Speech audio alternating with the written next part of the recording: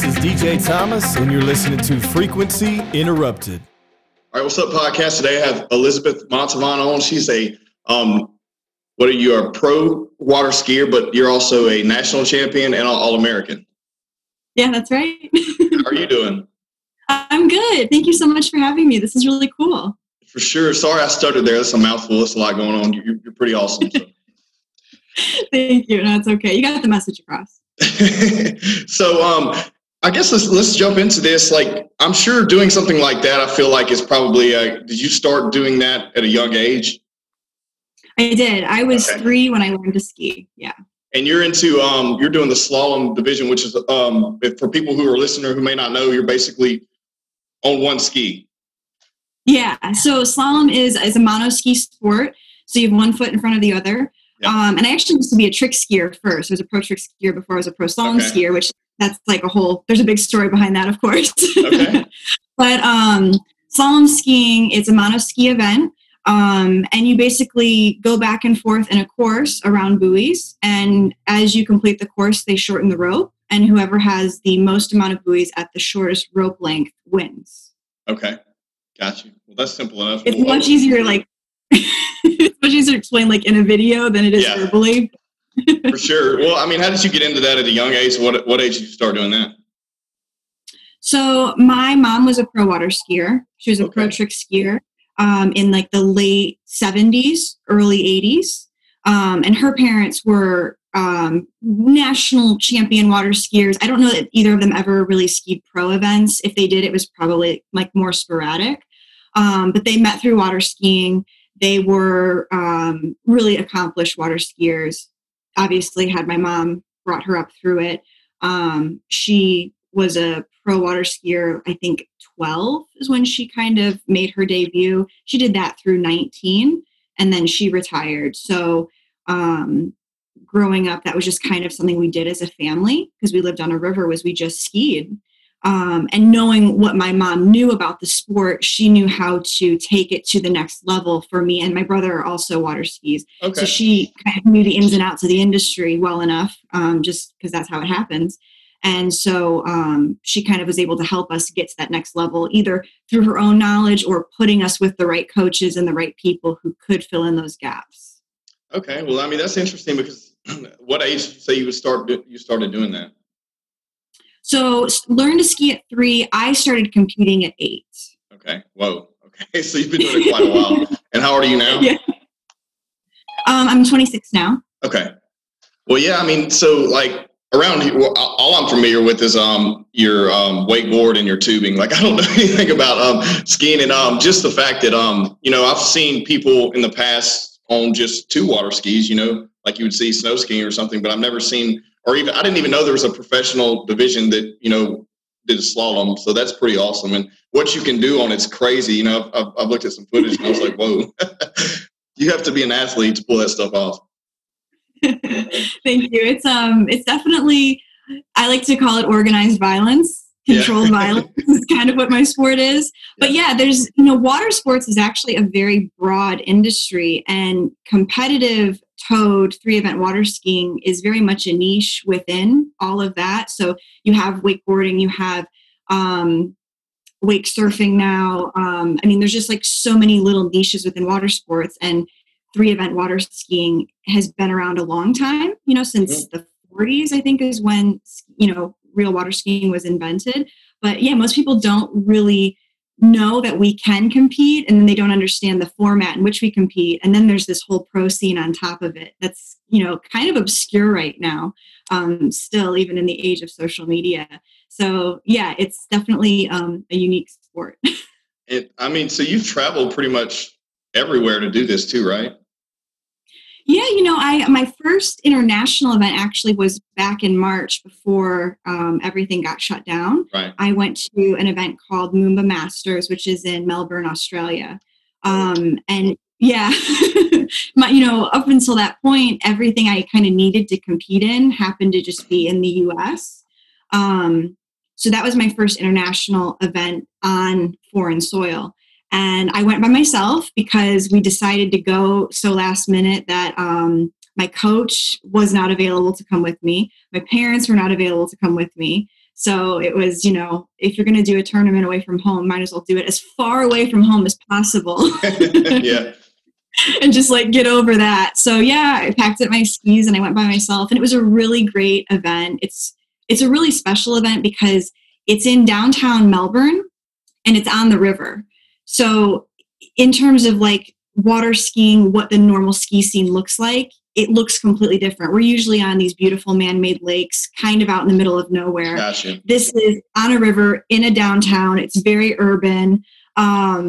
There's a lot of elements to the event that can't be controlled because it's not private property and it's not a private body of water. So you're completely out of your element. Yeah. So that in itself was really unique. And then I was really happy with how I skied. I made it through every single round. I made it to finals.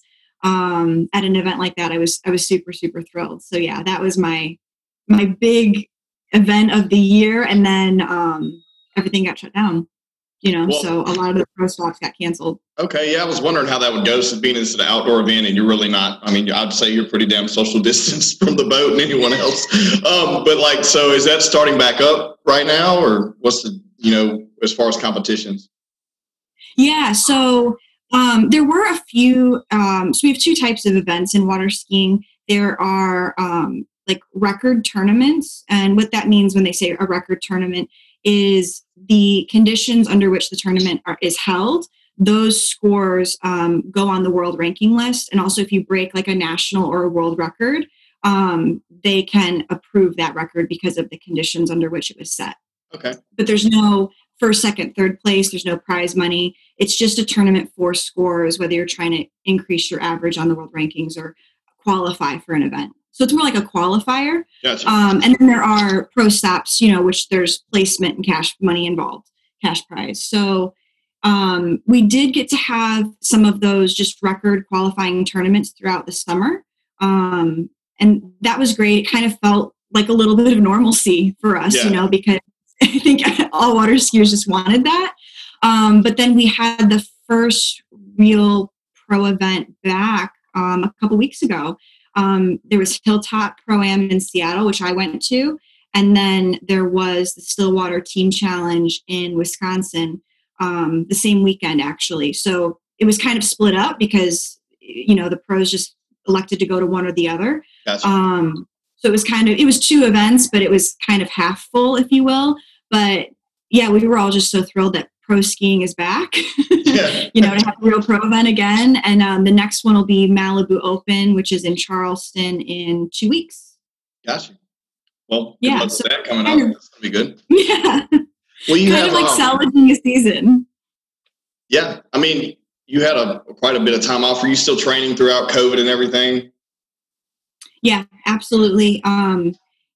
We had a little bit of trouble because the two lakes that I ski on, mainly in West Palm Beach, they are in county parks. Yeah. So when the county elected, I was out of a lake for a while, but my coach found another body of water for us to ski on, and it was a bit of a drive. It was like an hour and a half. But hey, I'll take any skiing over no skiing.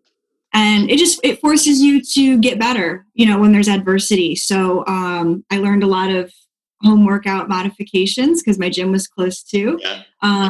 Skied as much as I could because when you don't have an event to train for, you can kind of train with like reckless abandon. Yeah. You can try new things and fail at it and, experiment, and it's all okay because there's nothing coming up that you need to peak for. So in a weird way, if we're going to talk about like silver linings of a pandemic, that was really cool. Was we got to experiment, it was totally during season and we had our great summer weather, and we'd normally be trying to dial things in for an event, but instead we got to play a little bit. Yeah.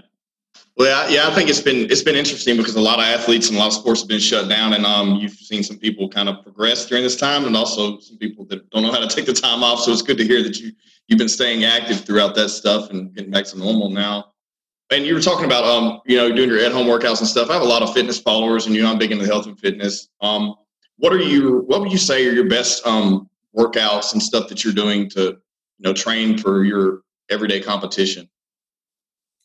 So for me, because water skiing is obviously it's a full body sport, right? Right. There's nothing about the body is isolated in water skiing where you only work this muscle group today and tomorrow you're going to work this other one. So when it comes to what I have found works best for me in the gym is a lot of full body circuits, and a lot of like unconventional movements, just because the body is so smart, at least I found personally, once it recognizes like a pattern of movements that I'm going to do, it gets lazy in other areas. Yeah. So I kind of have to keep myself on my toes, when I was writing out my workouts. So yeah, a lot of like full body, a lot of functional stuff. I've really found that with skiing, because it is high impact, it is very intense. And then when I am at work and I'm sitting at a desk, my mobility suffers a lot. Yeah. So, and I sit in a car, I drive to the lake, I drive to work. So whatever I'm doing, I try to keep it very, very functional. So I don't spend like a lot of time like squatting. Like I don't have this really impressive like back squat PR or anything. Yeah. But that's really what has like worked well for me, is high intensity, lots of rounds and lots of reps of functional movements. You said that your mom was she was a pro as well, when you were coming up. I'm sure things have changed, I'm sure, quite a lot, like in sports like to do as far as training and involved. Being, you have more possibly, I would say, like where you could access more lakes and training facilities possibly now, and then also doing a lot more fitness focused, like working out. Like what does she say about that versus how she used to prep? It's funny because when she was a pro, she was really just a kid. Right. And so, my grandpa was basically her coach. That was like her guy. And he would say, go do this. And she'd just go do it because she was just a kid. There was no explaining the physics of it, to her. And we're going to tweak your ski and dial this in. And, just know that boat is going to feel like this because it's a 6.2 liter engine. With all the conversations I have on a daily basis, right? She's just this little like 12, 13-year-old and like, okay, go do that, go spin that way. And she'd just go do it.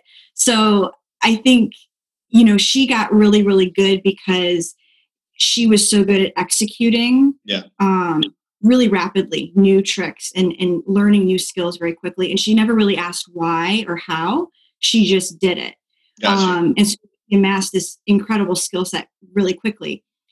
Me, on the other hand, if you were to ask my coach, he'll outright tell you I am really hard-headed and that I want to know why. Why are we doing this? How does it work? And I think that just has to do with the fact that I'm just older. Yeah. When you're a kid, you kind of ask less questions, or less intelligent questions. So yeah, I think knowing what I know now, whenever I share it with her, she's like, I didn't know so much went into the sport. Yeah. And it's not because she's not aware, but it's just because she never had to be aware. You know what I mean? You said your grandpa coached her. So was he also like a water sports guy as well? Yeah, he was a multinational champion. I can't remember what else he did. He was never like one to brag or anything. Right. So, but yeah, he won a lot of national titles. I know he went to a Worlds in Italy. He wasn't very impressed with the pizza. That was all he had to say after that. Goes all the way to a Worlds in Italy, and that's what he has to say. But yeah, that's my grandpa for you. No, that's awesome though. So you have it running through your blood, and you said you and your brother, and you're in third generation at this point. But we were talking. I asked you that because I always think it's interesting how we evolve moving forward a different generation from generation to generation, and specific skill sets like. We have access to way more information than those of other people who 20 or 30 years ago had, and we're also a little more we worry about more things, I guess, because we have so much access. Absolutely. To help us study and look at things and say, okay, well, this person across the world is doing this, and I can see this because they have a social media platform they're posting on constantly. So how am I going to beat this person? How they I'm not sure your terminology, but how do they hit that wave at a different angle than I do? Stuff like that. Right. Yeah. I mean, I'm really lucky. Like my coach, he has 40 years of experience coaching in this sport. I mean, everything he's just amassed through experience that it can't be taught unless you go through it. Right. I mean, all of us who work with him are so lucky. And that's true for, most pro water skiers today, is the coaches that we have, all the events that they've gone to, all the wins they've had, all the losses that they've had, everybody they've worked with to get up to this point. I mean, there's just so much of it that you can't really just like buy it on, off of a shelf and just learn it. It's just from experience. So every generation of water skiers, like a family like mine, we get so much better, not just because there's more resources available to us, but because we have, lifetimes of experience that has been shared with us. Yeah. I mean, it's interesting how that evolves. And you're in Florida now. Where are you originally from? I am from a really small town outside of Chicago called Dixon. So Northern Illinois. Okay. And when did you move to Florida? So it's kind of a long story. When I was about 8, I want to say, we started spending the summers in Florida, in Pensacola, Florida. So I would do like the second half of the school year and the summer in Florida. And then I would actually move home for the winter, for the fall part of school, and then the winter. And we did that on and off for like 11 years, I want to say. So that was before online school. So my teachers would give me all of like my textbooks and my homework, and they would say, teach yourself for the second half of school, the school year. So we were living in Florida. I was like teaching myself, at the kitchen table, and then we would ski, and then I would get to be home for the fall and like the holidays and everything. So we did that. I don't know how, over 11 years, I don't know, right up until I had to go to college. And then I went to college first in Orlando and then Tuscaloosa, Alabama. And then I moved down here full-time, South Florida, after I graduated. Gotcha. Well, I figured the elements and the environment you're in now is probably better than being from where you're from and being able to train and access the water 24/7. So. Yeah. It's kind of amazing that because my mom is from the same town that I'm from. She grew up actually in the house next door to the house I grew up in. Wow. On a river. It's really incredible the career she had ski training on a river, which is less than ideal, than a man-made ski lake. And she really, that was where she skied. They would come to Florida to ski periodically, nothing like what they did for me. But it's incredible the career that she had. It's incredible that my brother and I got as far as we did in our career skiing in the North. Obviously we traveled a bit more, but yeah, Florida is much more conducive to water skiing. Got you. And so you're also, what industry are you in professionally besides water skiing? So I do marketing in the beauty industry. I'm the chief marketing officer for Anushka Spa Salon and Cosmetical Center in downtown West Palm. Nice. My parents owned a salon basically my entire life. So when you grow up in an industry, you learn it inside and out. And so I loved marketing, but I obviously have a pretty in-depth knowledge of the beauty industry, most specifically the salon side, so hair care and hair services. And it just kind of was like a natural fit for me after college was to stay, in that industry, but focus more on the marketing and advertising side.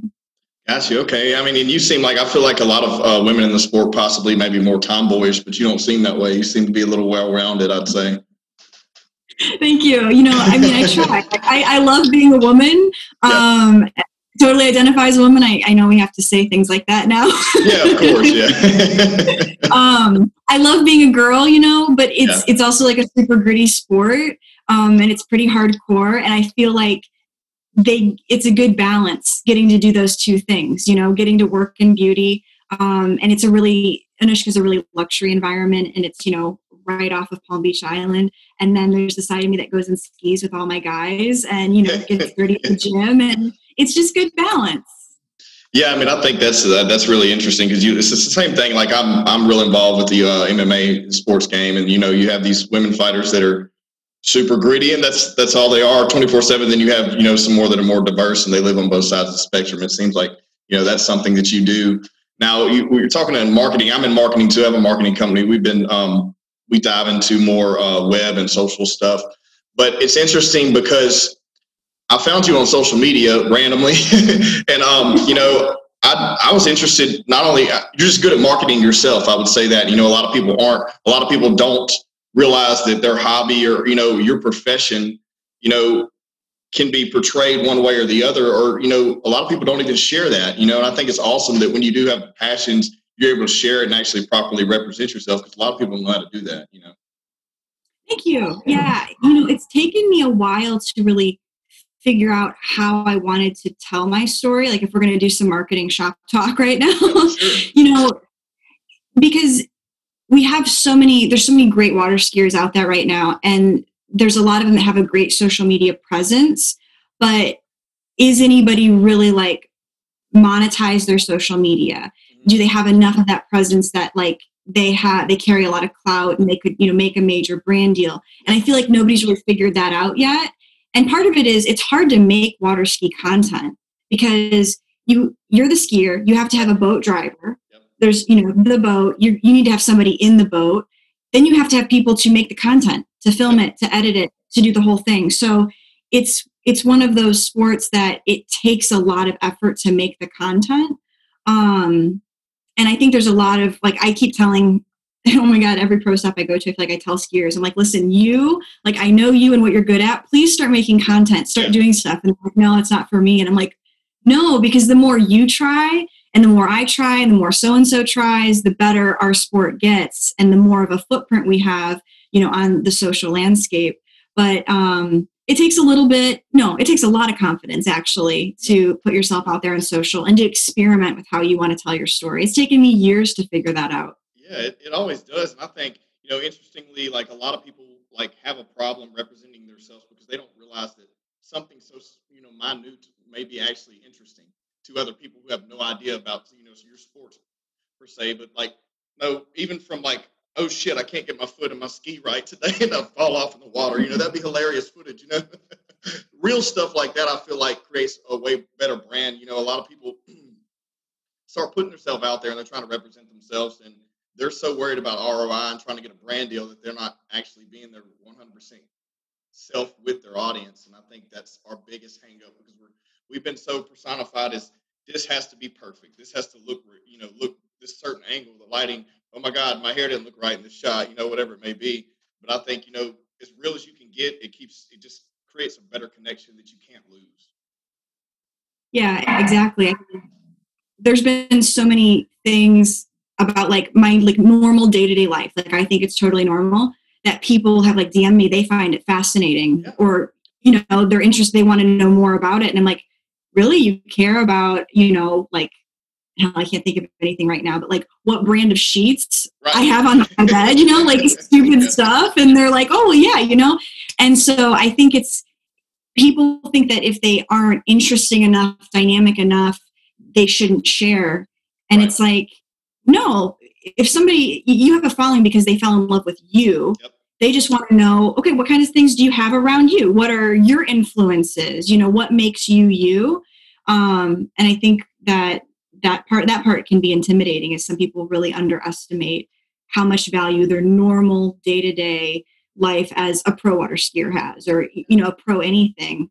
So they just, don't share. I mean, it's our biggest hang up, because, we if there's content out there that people can relate to, they seem to connect better. And then they're like, okay, we move forward. This person's not a robot. They're not perfect. They're an everyday person. But, they're doing things, out there moving and shaking and making things happen. So since you brought that up, what do you think separates you from everyone else in what you're doing? Well, so there's a conversation my coach and I have very, very frequently, and that is about this concept of self-confidence. Mm-hmm. And, what I've really learned is self-confidence is not real. Because what does it even mean to have confidence in the self? That doesn't make any sense when you really think about it. Am I just going to, I sit here and feel confident? Like, I don't know what that means. Confidence comes when you have competency in the skill sets. And here's how I back this up. When Tom Brady is dropped back in the pocket and there's big dudes running at him, he's probably pretty confident, right? Like he's Tom freaking Brady. Well, is he confident in himself, or is he confident in his skill set and the decision he's going to make in that half a second? 100%. I agree. Right? Mm-hmm. So, I'm a young millennial. I think I'm like at the end of the cutoff between millennials and Gen Z. But I watch a lot of millennials, and I don't really know enough about Gen Z quite yet because they're like this, new rambunctious up and coming generation. I'm terrified of them, honestly. They're so reckless. Well, not only that, they've had access to technology since they could, read and write. So that's kind of scary in itself as well. I know, and they just feel like they have nothing to lose, so they're going to really change the world. It's going to be really cool. I just don't know what to expect. But I watched a lot of millennials struggle with this idea of trying to find their self-confidence. They're always looking for it. They buy all the books, they listen to all the podcasts, they go to the seminars. And what I want to say to them is, no, go learn a thing. Yeah. Pick anything. I'm confident now. I wasn't always confident, that's for sure. But I'm confident now because I've really doubled down on skill sets that are important to me or that I have interest in.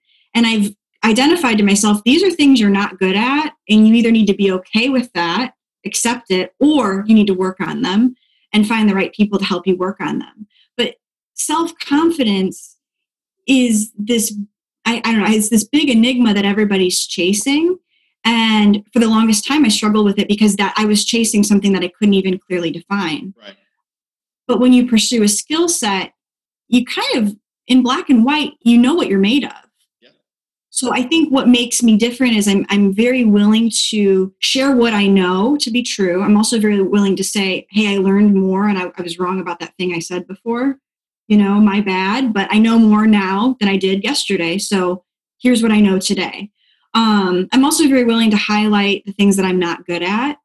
And I think that people, they're very attracted to that confidence. Yeah. Like if you're talking about my social media, I think that there are a lot of people who are very put off by that confidence as well. Of course, yeah. Especially if you're, I feel like guys that they're usually a lot intimidated by, a woman that's extremely confident in her values because, we went so long without having that access, where women weren't, looked at to where they didn't have the full capability of a man, which is complete bullshit to me. But, that's kind of how people have been programmed. And you say, not to cut you off, but before we get past this, you're talking about millennials. So I think I'm at the top of it because I'm a little older. I'm like 31. So I think it's because the way we were raised is there were only certain industries or sections that we looked up to being basically, there was like, okay, I'm going to achieve this goal and be this person in my life because that's all we had access to. We could see like, I want to be a dentist or a doctor or a lawyer, and this is my take on it. I think the internet gave us, we're in I remember I didn't start texting until I was a senior, which is crazy to talk about, but we didn't have access as far as when Facebook come out, I was in, high school or middle school maybe, but we didn't have access to so much information that we've taken all this in and we're like, okay, well, we beat ourselves up thinking that we had to be this one certain thing and didn't realize that we could, like you said, double down on the things we're good at. We just thought that this is how we grew up. So-and-so did this. This is what I'm going to do. I'm going to go to college and be this, or I'm not good enough for college, so I'm going to do this because I know so-and-so that does it and they make good money, Yeah. And, I also feel like that whole self-confidence conversation and the way the self-help industry kind of, the narrative they had going for a while, there really wasn't enough coaching around, you're going to fail a lot. And that's like totally okay. Like, that's another thing. Like the participation trophies we all got in baseball growing up, from 4 years old to 12, like you need to get your ass kicked to appreciate something. You can't get better unless you get beat, and you're talking about coaches, like there's so many self-help coaches that literally have no experience and never been kicked in the teeth, never been punched in the mouth, don't know anything about anything. And they're sitting here advising these people on have a positive attitude, be great in life, do all these things. But what happens when you have a shitty day? What happens when something doesn't go right? What happens when a client calls you in our industry and says, hey, I no longer can work with you anymore because this reason, what do you do then? If you're not used to adversity, you don't know how to take it and it freaks you out. Yeah, exactly. I think in a lot of ways I was blessed because, like, first of all, I grew up with all boys, so I was never really coddled. Like, that was what it was. And then I did a sport where it was very clearly first, second, third, fourth, fifth onward. There Right. was no, we're going to share, everybody gets to share first Yeah. place, you know. And I did win a lot as a kid right off the bat. And, you know, you could say maybe in a way that like took away the specialness of the win, because I won my very first nationals I ever went to. And I won like the next 5 after that. How old were you when that happened? I was 8. Okay. So I was like, Yeah. I was like, okay, I just do what we've trained and I win and this is cool. And it wasn't until some other girls kind of showed up and they got better faster than me than I was year to year, and I got my ass kicked, you know. But I was lucky enough to grow up in an environment somehow where I was kind of shielded from the participation trophy concept, even though that's very much my age demographic is that concept. Yeah. But I never really had that. And I also never felt a big need to fit in, which I think the participation trophy creates a sense of community. Right. You know what I mean? And that never really appealed to me. I mean, I'm actually really fairly introverted. And I like to pursue things kind of like on my own. Like I'm going to go figure it out and kind of geek out, whether it be skiing or something in the gym or something with work, you know, like a project.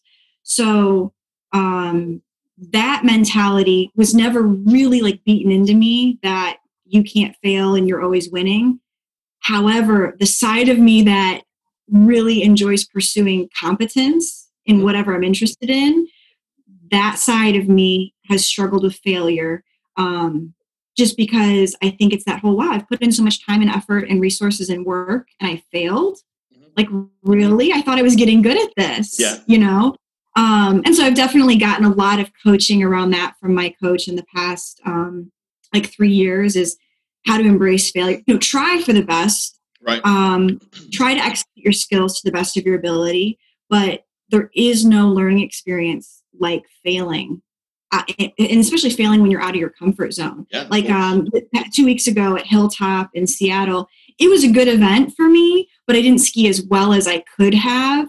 But everything I learned by being at that event and things not going exactly the way I wanted, if he had just told me that knowledge, I wouldn't have believed him. But because I lived through it, it's, you know, one of those I'll never forget. I'll never forget what I learned in a technical sense from that event. But you know, nobody is teaching people how to capitalize on failure. No, that's our biggest, you know, basically our biggest struggle right now. And I think that it's always good to compare like to sports where it's tangible, where you can see it. You're like, or more visual, I'd say, like to basically, if you can watch someone's journey from where they started, like maybe, you know, we're talking about, you know, your sport or like college football or something from, you know, high school to where they weren't so great and they progressed in college and then to NFL whenever they're just amazing now. And you can see that progression. Like, I think so much when you're talking about coaching and stuff and moving back into the business world or just in everyday life, if, you know, people were able to relate to that better and actually see that the progress there, because it's all visual, you know, where a lot of your normal day, everyday people are behind the scenes. So they don't get to, you know, really express the things they go through to where people can relate to it. You know, they just sometimes keep it to themselves. You know, maybe super insecure about, I messed this account up, or I did something wrong in my relationship and I don't really want to talk about it. So now it's all bottled up inside and you're not able to get past it. You know, and I think it's really an issue that, you know, we don't talk about enough. Well, and I think that's funny. People see things as more binary than what they are willing to admit. So people think that if I failed, the other alternative would have been that I would have won. And like you and I both know that there's not two choices out of every situation. There's not two outcomes available to you. There's like probably a million, you know? But I think people really beat themselves up over, this didn't go the way I wanted. It should have gone this way. And you really have no way of knowing it would have gone anywhere close to that. No. And then also when you put something on a pedestal that's not even that big of a deal, like I feel like we put the smallest things on a pedestal, or we set a goal. I hate when, and I know some people live by this, and you watching or listening, I'm sorry, but look, I hate setting one goal and saying, when I get to here, I've made it. Fuck that. I'm sorry. But when I get to like, I'm going to keep adding something. Like, I feel like, okay, I have the momentum going. I'm going to achieve X, you know, whatever thing. I'm going to go ahead and add another one on top of that. It may not be the same. It may not be the same direction. It may be a totally different industry, a totally different piece of my life. but like continuing to challenge yourself, because we get so comfortable, especially when you get to the top. The whole struggle's great. Even the people who who do well and have made it seem to get complacent when they reach that the pinnacle, and then after that, what do? It seems like you already seem like that you're super knowledgeable in your sport, and so say 20 years from now, whenever your body can't do it anymore, you're probably still going to have something to do with the sport. I can already tell that, because you're so knowledgeable. You know that this inboard motor, this CCs or whatever, pulls X amount of miles per hour with this wake. You know what I mean? Like, where most skiers, like you said, may just jump on a board and go. Yeah. I mean, something that I keep trying to tell people is, if you don't like how I'm doing my social media, you don't like how I'm skiing, you don't like how I'm doing my life, go do it better than me. And I'm not saying that sarcastically. No. Go do it better than me, because if you get better, our whole sport, our whole industry gets better. Yeah. And I might learn something by you doing it better. Because if there's anything I admire, it's competence. Yeah. I say that with zero negative energy, is if you can go be better than me, by all means, please do, because I love that.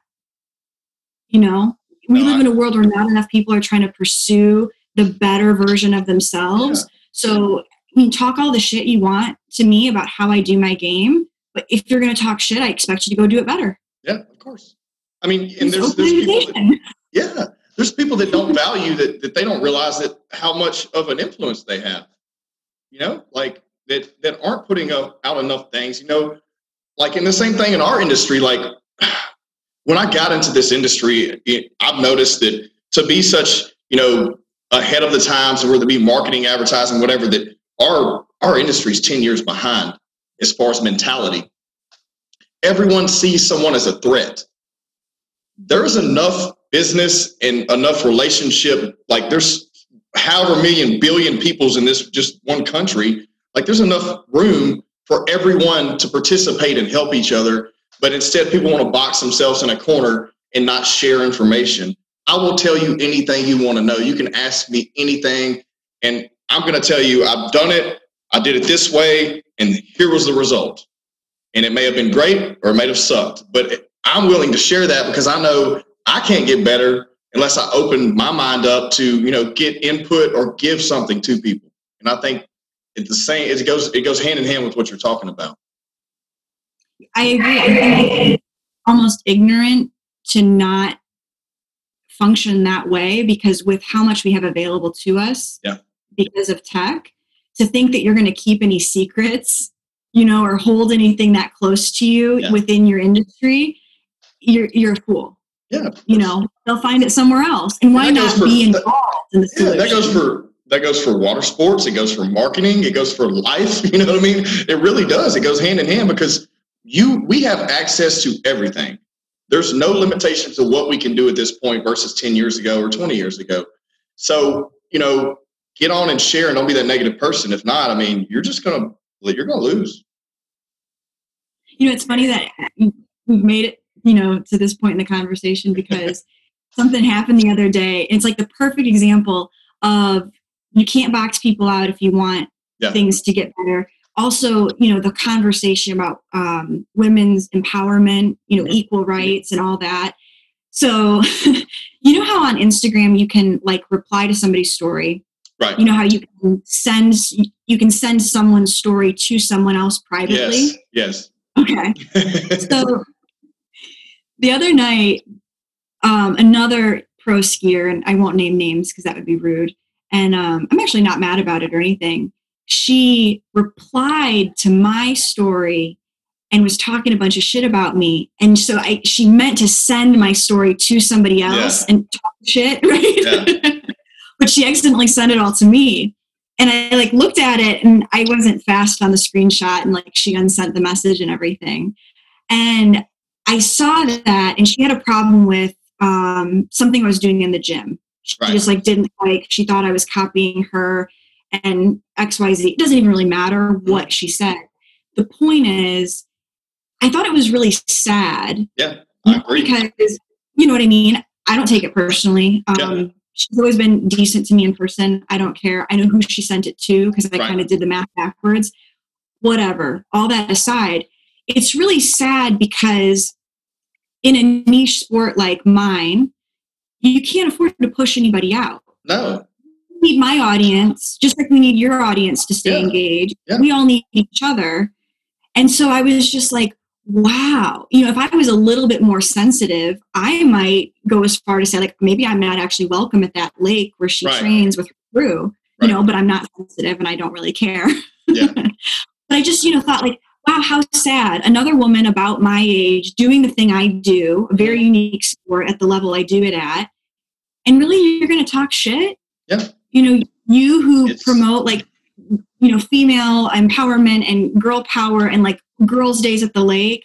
And so I think that a lot of smaller industries, like where everybody knows everybody, so like business, really anything, I think where they struggle a lot is they're not authentic. Listen, if you want to be a savage and you want to talk trash, don't also pretend that you love girls' days at the lake. Yeah. Just admit you're a savage. That's cool. I'm totally cool with that. Yeah. Like, if you're a savage girl and you want to talk trash on the dock, that is your truth. By all means, like, go do it. Good for you. I don't think I could talk trash and ski well at the same time. I'm not that talented. Well, not to mention, that's your thing, do it. Not to mention, instead of doing that, doing the complete opposite and sending it to everyone and saying, look at this chick in my division. Shit, she's doing some workout similar to mine. I have some competition. You know what I mean? And making more of a rivalry that's open to everyone. And so that's what my tactic would be if I'm going to do anything, is I'm going to kind of bring someone up with me and get attention on both of us, because I know then the hype is real, and then we got some attention now. Let's build up let's build up both of our followings, and they can talk shit all they want, but I'm going to be respectful in the game of competition, as an athlete from one athlete to another. But it's a classic. Go ahead. Like, listen, if you think I'm copying you, like, first of all, that didn't even cross my mind. I was kind of just doing my own thing. Right. But if you think I'm copying you, okay. I mean, like I said, go do it better then. Yeah. Go be better than me. Like, and like I said, it's not sarcastic. I say that with zero malice. Like, go be better if you can be better. But don't just like send some shitty little message to, back and forth between like pro skiers. We all know each other. We've all known each other since we were kids. Like, come on. How many people do you think would be how many people's in your sphere of athletes, you'd say, like, at a, let's go world scale and then national scale? So, the world ranking list for women's slalom, I think it goes all the way to like 200 or 300 people. Okay. But the people I come into contact with, like regularly at events, I would say they all hang out kind of in like that top 15. Okay. Those are the ones who tend to travel the most and show up to events, because it is pretty expensive to train for an event and then travel to it, just the cost and the time. Yeah, so you've got to be pretty committed. And so it's kind of the same circle of people. I would say they come out of that top 15, but I would say there's probably a good 8 that show up to everything. Gotcha. And so and small circle. Yeah, and not only that, it's such a niche sport that I'm sure the sponsors aren't that broad either. So you really got to kick ass to get a good sponsorship, because I feel like there's only a certain amount of skis made and a certain amount of life vests made for this and certain ropes made. This is just going off my common knowledge of water sports. I don't know much, but, I feel like that not only having a niche market, but also, niche competition, like where you don't know, you got to really kick ass to get some support there. Because like you said, the expense of travel, the expense of, all these things, equipment, I'm sure it's not cheap, and it's just something that you got to be good to get that. Well, and if we flip back to like marketing talk for a second, I think something that my industry, water ski industry, has done kind of wrong for the past 10 years is they've gotten very narrow. And I can totally see that. I can see that from 1,000-foot view, just looking at it for momentarily prepping to have this conversation with you. I'm like, dude, there's so much opportunity for so many brands here. You know what I mean? Totally. I'm like, so like as a water skier, there are so many brands that touch my life throughout the day that water skiers haven't thought to work with yet. And those brands haven't thought to work with us yet, because obviously there's ski equipment, there's a boat, that's like, right. That's right? Super narrow. Yeah. But there's just so much else. And I'm like, oh my God, there's like so much opportunity. Yeah. Has anybody harnessed it yet? No. But like I said, if everybody keeps doing it better and we all collectively get better and pool our audience, there's so much available to us. Yeah, like the fitness, I mean, like health and fitness, like clothes, like clothing wear. Like I feel like just a little bit that I've seen, you bring an awareness to that. I mean, that's a whole nother demographic that they haven't touched yet. You know, that would be great because you have to be in shape to do what you do. Well, we have to not be naked. I mean, not only that, but yeah, you know.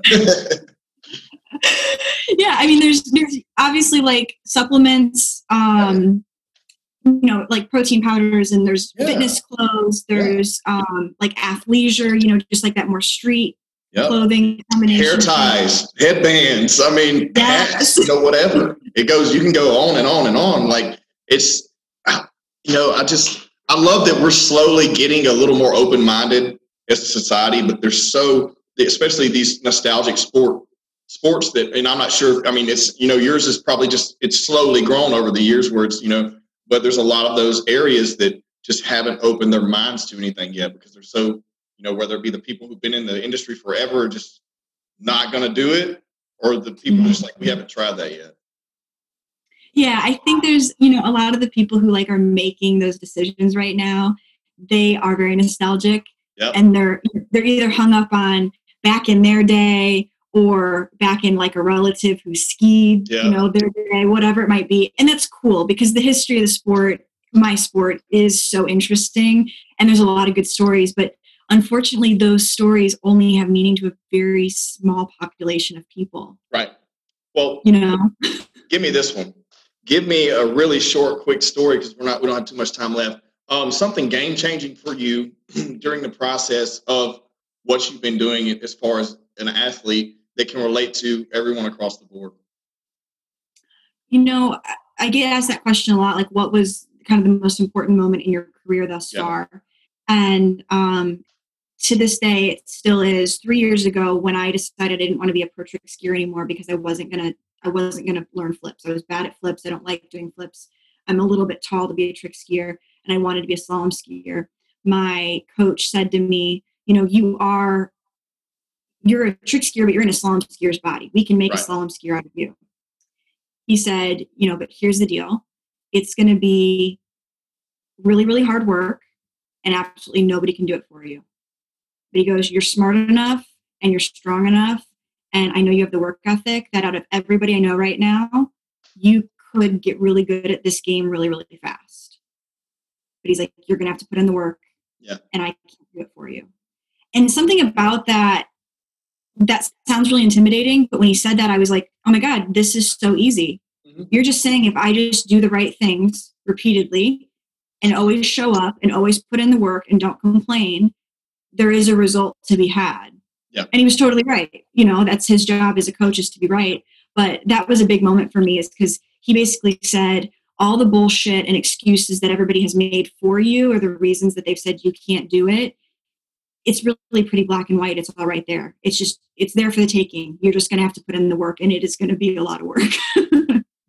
And that's absolutely right across the board. Now, was trick skiing a more large scale sport than slalom? No, actually, slalom is probably the bigger event in terms of participation. Okay. So you took a chance, you took a gamble, and made that choice and said, okay, I'm going to do it. So that speaks volume. Yeah, you know, I only have about 2 years of professional slalom experience under my belt, whereas most of the girls I ski against have about 20 because they've been doing it since the beginning. Right. So I'm on the dock with girls who are younger than me, but have decades of experience over me. And it's a weird dynamic because I feel like so new, but at the same time, I'm so fascinated by it because it's also new to me. Whereas I could see some of them, like on your face, I can see the burnout. I can see the boredom. You've been here before, you know? So once again, I think the way my life ended up and the way everything aligned, it's to my advantage again, because I'm absolutely fascinated with this new event that I've chosen to take on. That's awesome. What would you say were some of the most common questions you get asked from people who aren't familiar with it? How fast are you going? Yeah, I knew that was one, but I wanted to see if you, okay. Yeah, how fast are you going? people usually ask me to quantify how strong am I, which Hilltop also, that was a cool pro event because they were able to gauge how much downward pressure we were holding behind the boat. Yeah. So I think I maxed out at like a little over 600 pounds. Nice. So I can't squat 600 pounds. I also could. I don't know. So yeah, definitely how fast am I going? How fast are you typically going if you're like full, like in the middle of everything doing, your shit? In the middle of the back and forth, I'm moving between like 60 to 80 miles an hour. That's fast on water. It is fast. It doesn't feel fast. Yes. Anyone who's never went that fast, when you're going like 30 on water, it feels like you're going 70 on land. So anyone who's not only that, and then 2 feet on one ski is insane to me. I mean, I can't, there's no way. No, I say that it doesn't feel fast because like I do it day in and day out, right. But also when you crash, you realize how fast it is. Yeah, the water gets harder the faster you go. Yeah, it's kind of like concrete at that point. Yeah, it's crazy. Well, what would you say, before we wrap up, I'd say, what would you say, anything, like any message you want to give to anyone who may be, on the line of making a decision to jump into something they're possibly not comfortable with, or, just anyone that's facing any adversity on a daily basis? I think the thing is, first of all, if you're hesitating on a decision, in your gut what you want to do. You just want somebody to either talk you into it or talk you out of it or whatever it might be. So first of all, what way you want things to go. It's like when you flip a coin. Yeah. You know what I mean? Secretly in your head, you're hoping for one or the other. So first of all, trust what you know, and then be willing to learn the skills. Like I said, it all comes back to that confidence conversation. If you're not confident in something, it's probably just because there's a skill set you haven't educated yourself on. So go surround yourself with people who either have it or are willing to teach it to you, or, Google is a magical machine. You can learn just about anything these days, right? Go do your research first, go get your feet wet, and then come back to your decision. But you already know. It's not really a question of how do I sit and analyze this better, what are all my options? You already know what you want. Flip a coin. You'll find out real fast what you want to do. I completely agree. I think when that moment where you go to a friend and say, hey, I'm thinking about doing this or trying this or complaining about something, when you open your mouth about that, that's exactly the decision you want to make. You're just, looking for a bit of affirmation to back you up because you may not be as confident, Mm-hmm. What I tell people is, you better than anybody else. Of course. I tell that to everybody. So I just joined a new gym and I told, it's a CrossFit gym and there's a lot of negative stigma around CrossFit and that you're going to get hurt. And I love where you're going with this because I have a detached pec tendon from the game. Oh my God. Yeah. So, but I know now that I can't snatch and I can't, do certain things anymore, but doesn't mean I still can't go in there and do a WOD, I just have to work around that. Yeah. I told him, I said, and I didn't know how this was going to go over, right? Because I just met this guy. I was like, listen, water skiing will always be more important. Mm-hmm. I know my body better than you do. I'm not doing anything I don't want to do. Right. And he was like, awesome, let's do it. And I was like, okay, cool. And because the truth is, I do know my body better than anybody else. Mm-hmm. I'm totally open to help and I'm open to getting better. Same goes for what's going on between my ears. I know my, emotions, my mental thought patterns, my thought process better than anybody. Should I really be going to other people for affirmation on my decisions? No. You better than anybody, so do what's right for you. You already know the answer. I know me better than anybody. I've gotten pretty decent at making good decisions for myself. It only makes sense. Yeah. Well, that's good to hear. And I like I said, I couldn't agree more. Is there anything that, before we wrap up, first off, I always give my guests gifts. I have you something, I'm going to inbox you your email, so just DM me your email and I'm going to send it to you just to thank you for coming on. And also, is there anything you want to plug before we wrap up? Do you have anything going on you can tune in on, or social medias or whatever? Yeah, September 11th and 12th, the Malibu Open in Charleston, South Carolina. If you're in the area, it's in Johns Lake, which is just outside of, or Johns Island, just outside of Charleston. It's going to be a really great event. We've got, both world record holders are competing. And a lot of, really phenomenal pros. There's a lot of pro skiers, unfortunately, who are in their respective home country right now because of travel bans. But there's some who elected to stay here. So that's going to be a really cool event. It's a Friday and it's a Saturday. It's going to be a 4-round. So they're going to ski us to death. And, there's a head-to-head at the end. The last two will Hunger Games style battle it out for 1 and 2. Awesome. And where can they see that anywhere? Is it televised or is it going to be live anywhere on social media or anything? Yeah, there will be a live webcast. The link will be, I'll post it on my Instagram. My Instagram is at Elizabeth Montavon, Montavon. I'll have the webcast posted there. It'll float around social media and then on the webpage for Malibu Open Festival. Awesome. Well, I learned a lot today. I hope everyone else did. And I like your attitude, and hopefully we can stay connected and do some stuff together. But I want to thank you again for coming on. Yeah, thank you so much. It was a pleasure to meet you. Great to talk to you. I hope we do this again sometime. For sure. Everyone, please subscribe to the podcast. Thanks.